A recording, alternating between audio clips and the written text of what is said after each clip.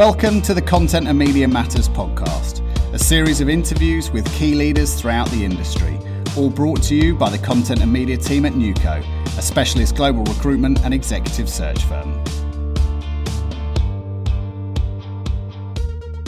Welcome to the Content and Media Matters podcast. Your hosts today are me, Tegan Belaney, Managing Consultant, and Abby Burnham, Associate Consultant. And we are delighted to be joined today by Kristan, founder and CEO of Humans Not Robots. Yeah. Kristan started his career at Sky before taking on a role at AT&T. He then spent a few years as the companies he worked for went through different acquisitions and changes. So he spent 10 years at IOCO, where he successfully led various global technical projects through the media industry. There was a stop off at UPC Broadband. And then he moved to Pixel, where Kristan had a variety of roles from group head of architecture to head of solutions and managing director. Passionate about sustainability, in 2021, Kristan founded Humans Not Robots, a remote-first startup developing an analytics and observability platform, which not only offers a great service, but works to reduce the environmental impact of online video. Welcome to the show, Kristan. Hello, how are you doing today? You well? Very good, thank you. The sun is actually shining down here in Brighton, so I can truly say I'm at the sunny south coast. Beautiful. It is. I love these kind of crisp January days. You can't beat it. Yeah, no, I know exactly what you mean. We actually have the same here, which is great. Oh. It's pretty bleak this morning, when it's setting itself up for a bad one, but I'm pretty happy with it. The sun won over. Good to hear. Well, we're being very British talking about the weather, but to get us started, we always love to ask people the same thing. So how did you first get into the content and media industry? I worked for a company that provided system integration. That was where I started as a hands-on developer. Great fun doing that. Pretty dull domain stuff, like for me anyway, healthcare, finance, not as exciting as I like it. And as part of that, one of our senior sales guys happened to be in a meeting at Sky, and he wasn't invited to the meeting, by the way. He just walked into the back of a room in true sales fashion style. And when someone said, we're going to do this new platform that's all about delivering video online, and everyone agreed it was a great idea. And then when whoever the leader of that meeting was said, who's going to build this? Everyone stepped back, and our sales guy put his hand up and went, we'll do it. No way. So that's how the company I was working for ended up building Sky by Broadband all that time back in the day. Oh wow, that's an incredible story. It's always really fascinating to hear how people got into the industry, but that particularly we've not heard before. Occasionally, you find really good salespeople, and they just do all kinds of stuff. And it's incredible. I've got lots of other off-air stories I could tell you about him. Amazing. And we're always interested to know, what do you think is the most sort of pivotal moment in your career? Well, I've spent most of my career in media and broadcast, but I'm from the software world. I'm not wires and cabling and engineering. And actually watching media and broadcast transition from analog to digital, and then from hardware stack to software stack, it's the whole transition to software that's been so pivotal for me. Yeah. No, very, very interesting. And what technologies do you think have had the sort of biggest impact on the streaming space to bring it to where it is now? If you go and look at how hard software development used to be and how infrastructure management used to be very, very complicated, you got to look at cloud computing and think about how much that simplified things. If you look at all of the progressive frameworks, I remember spending 2 or 3 hours trying to install Windows on a machine. Now we can spin up and scale out infrastructure and architecture in seconds, and you're only paying for what you use as well. So cloud-based architecture and usage-based pricing models, huge. Absolutely. Yeah. Oh, amazing. So we've heard a little bit about how you got into the industry. So I'll pass over to Tegan to find a little bit more about the present and the future. Thanks, Abby. Kristan, you started Humans Not Robots after or really even during the pandemic. Given the upheaval of the past few years, what would you say is what do you think the impact has been on the streaming space and the media industry more generally? Are you thinking of the pandemic or everything?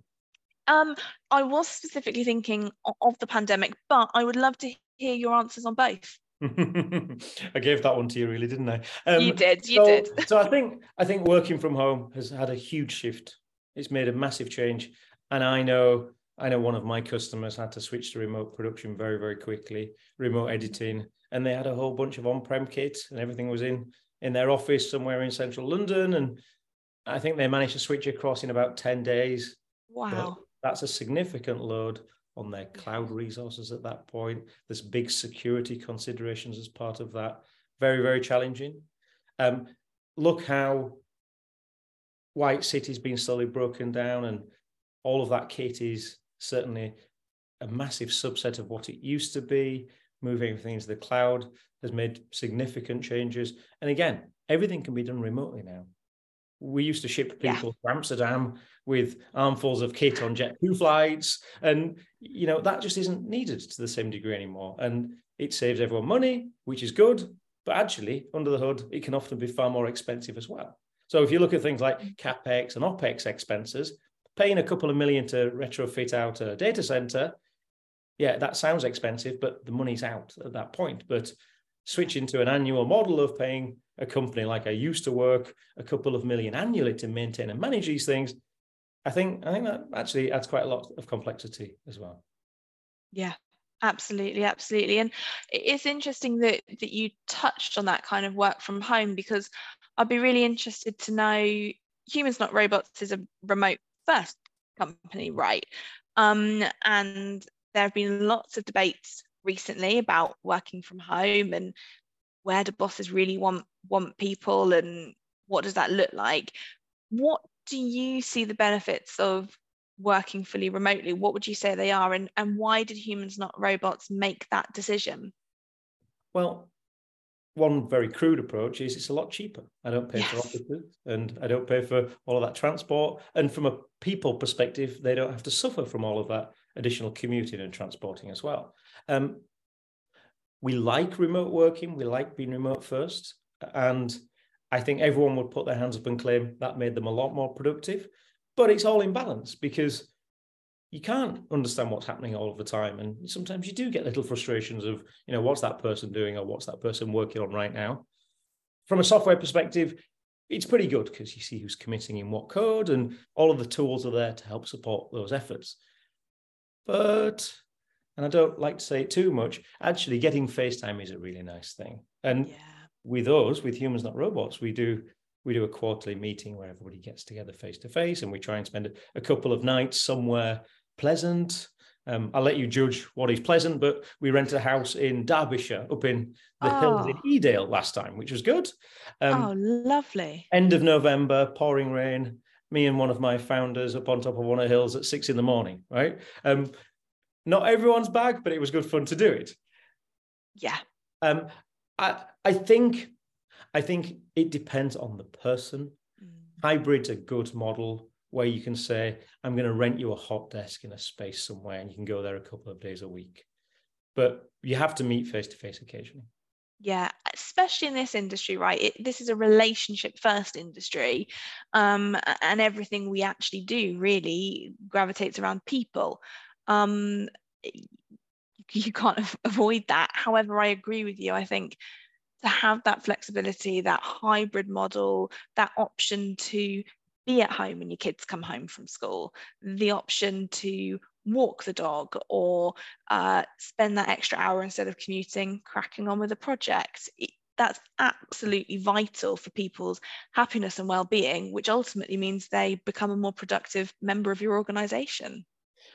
I remember going for a 1-hour meeting in San Francisco. Think of the cost and the impact of that. Oh, that's criminal. That's absolutely criminal. I mean, that brings us on quite nicely in talking of impact, onto our topic that matters. And I'm really looking forward to getting into the meat of some of these bits and pieces. So Abby, I'm going to pass over to yourself. Yes, so for the topic that matters this episode, we really wanted to delve into that sustainability side of your work and your sort of insights in how we can reduce our environmental impact as an industry. There's definitely a lack of awareness regarding energy consumption in streaming versus broadcast. How do you think we can change this? There are bodies like Green Enough Streaming who are doing a really good job of raising awareness of this.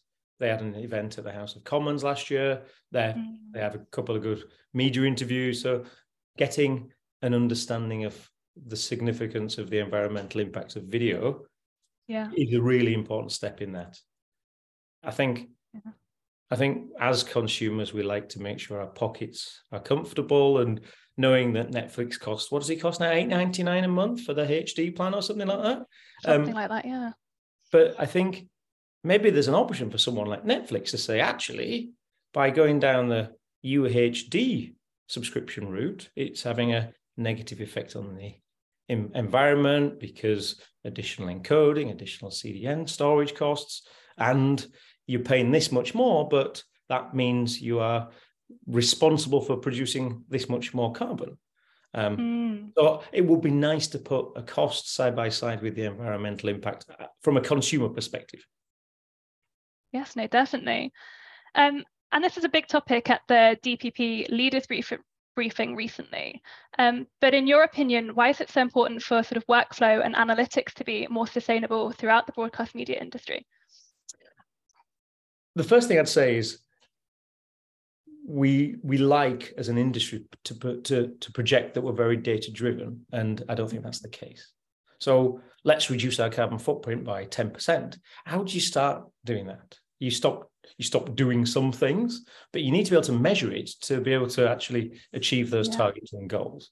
So actually, my first point is to continue to advocate for taking a data-driven approach. And I don't think anyone's really doing that. I mentioned cloud transformation before, but loads and loads of organizations jumped into the cloud because they wanted to believe in the hype of reduced infrastructure costs and cheaper usage patterns. And I think people have had their fingers burnt a little bit, and you've definitely heard stories of people moving back out of the cloud because actually, for whatever their use case is, it didn't make sense. But maybe taking a data-driven approach would have helped them just to wrap that understanding into a safety net before starting to take action. So I'm an advocate for data-driven analytics rather than sustainability.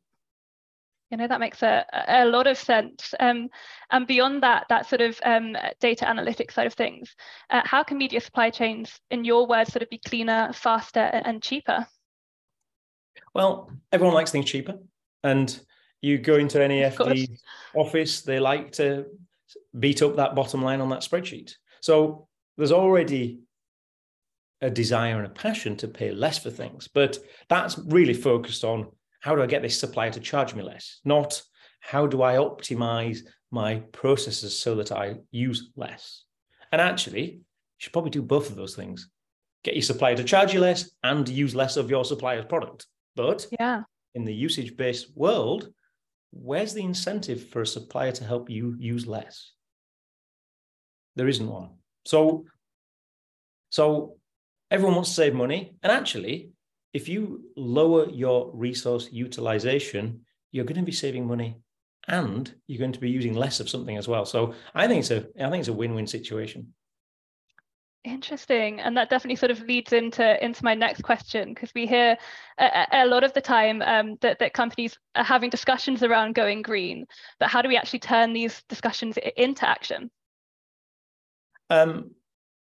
There are a couple of pieces of legislation coming in the next year, and I've lost the acronym in my head, so I can't tell it you right now, but large companies are going to be punished if they don't bring a bit more focus to what their environmental impact is. And unfortunately, that kind of works. Hit them with a stick and they'll try and do something about it. I think it would be brilliant to turn it the other way around. Wouldn't it be great to have a top 100 clean media companies list that we really champion? And, you know, I think I know who'd be at the top right now, but I'm not going to tell you that. but we could really push on those companies and they could wear a badge that shows how they're supporting that. And then, of course, trend that on a year-by-year basis. So who's improving and who's degrading in that? Yeah, that's so important to sort of think about the long-term impact as well. Well, thank you for that. That's a really sort of fascinating look at kind of what we can expect and do to help change our impact as an industry. The other sort of big topic that we wanted to cover today is around diversity. So I'll pass back over to you, Tex. Thanks, Abby. How have you seen diversity change since you started in the industry? Well, so if I'm trying to decide where to start on this one, because on the one side, I feel it's very positive, but on another side, I think it's quite negative as well. I'd agree. So as a startup, we are just men. We are white, middle-aged men. And that doesn't feel very good.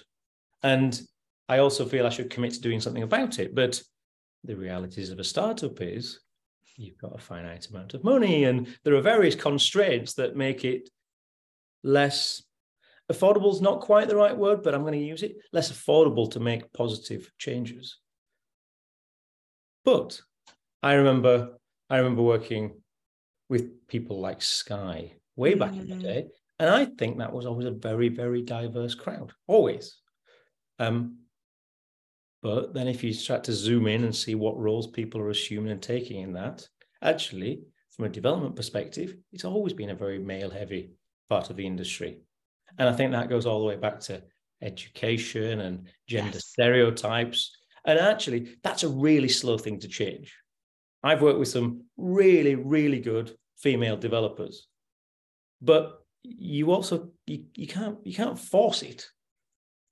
So I'm optimistic that with improvements in education, specifically around coding. I saw my niece last week, and she was doing a computer science homework, and she was adoring it, and I was testing on it because, well, I'm dead smart and I know all the answers, right? So it's really good to see. And she's quite girly as well, so she's not had to become this male stereotype geek to then start to do these traditionally male stereotype roles as well. So I feel that's very, very positive.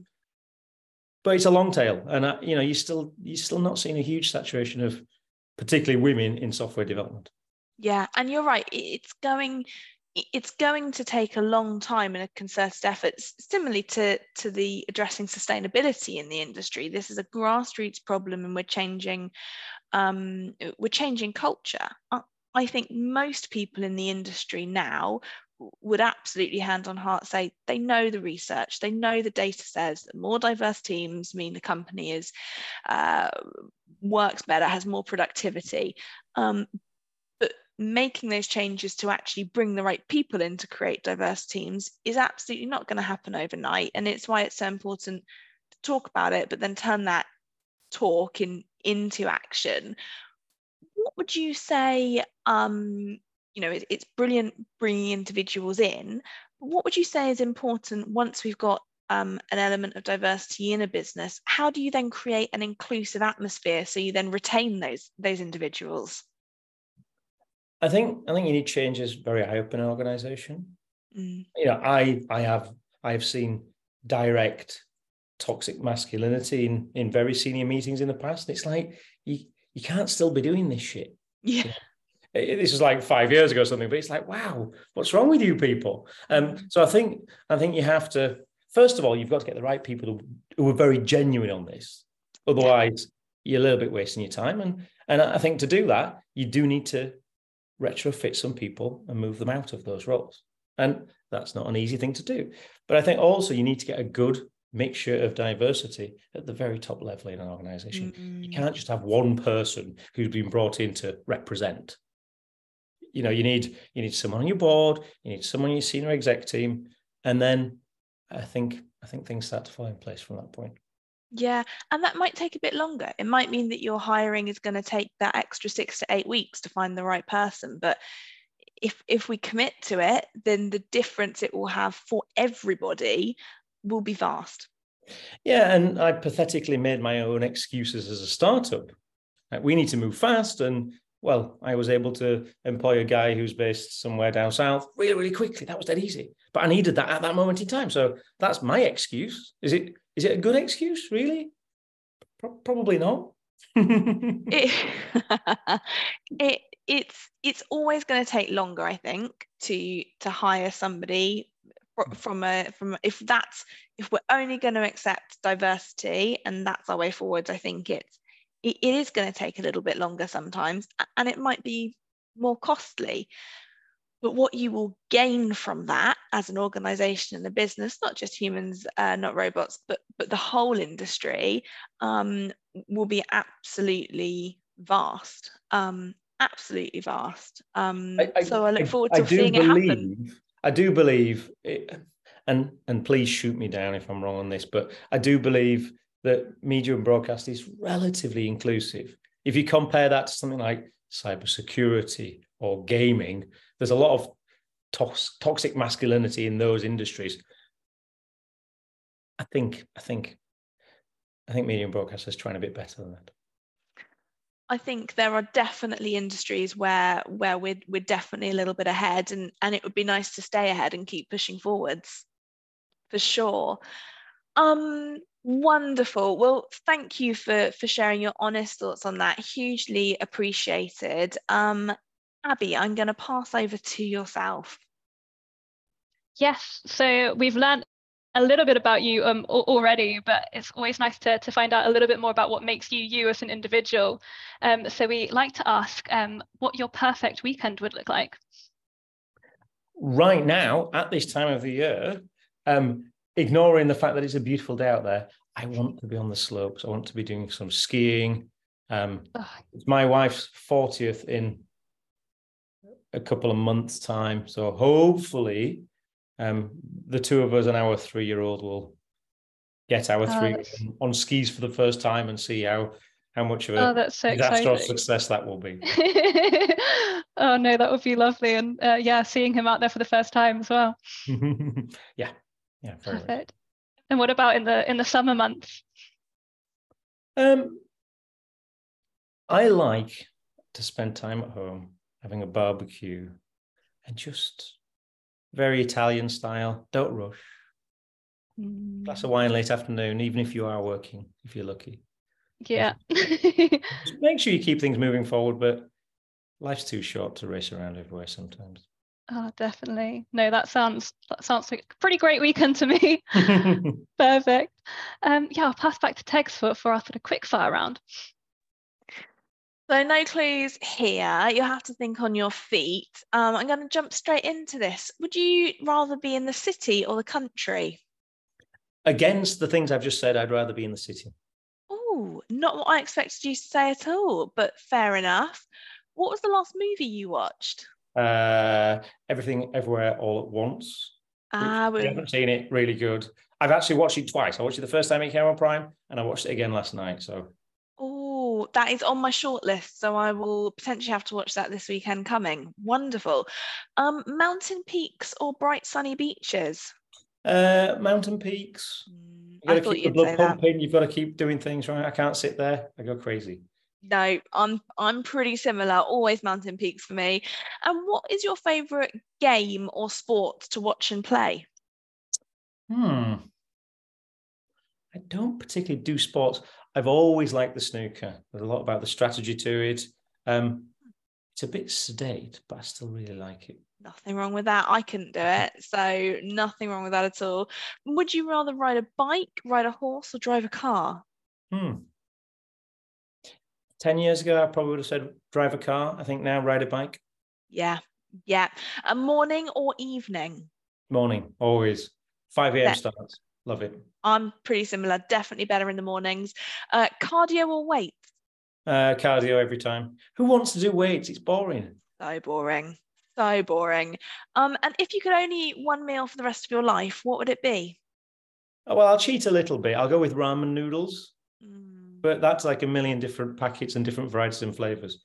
And, spice it up with a poached egg or something like that. Oh, the best ramen noodles I had was actually in Calgary in Canada recently, and it was out of this world, completely out of this world.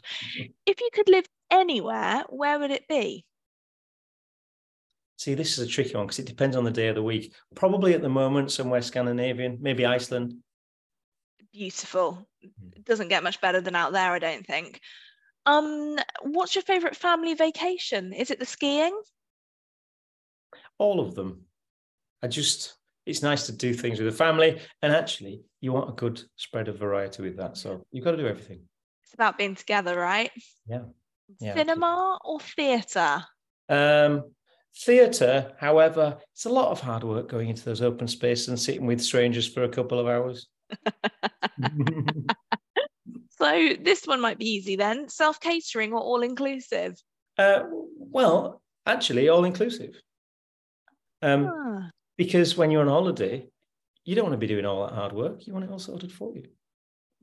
No, absolutely. And finally, espresso or latte? Oh, espresso every time. I thought you'd be an espresso person, though a lot of those questions you definitely didn't answer as I expected you to. So interesting. Wonderful. Well, we've got one final question for you before we wrap things up. And Abby, I'll pass over to yourself to ask that. Yes, we always like to wrap up these podcasts by asking the same question, and that is, what one piece of advice you would give to someone who's entering the industry?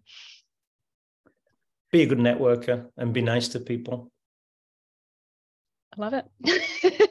You can't get much better than that. I think that's great advice. Wonderful. Thank you so much, Kristan. And it's been a real pleasure to have you on the show, and looking forward to hearing about that skiing trip that's coming up. I'll be telling you all about it. Thanks for having me today. Really appreciate it. Wonderful. No problem. Thank you for listening to the show.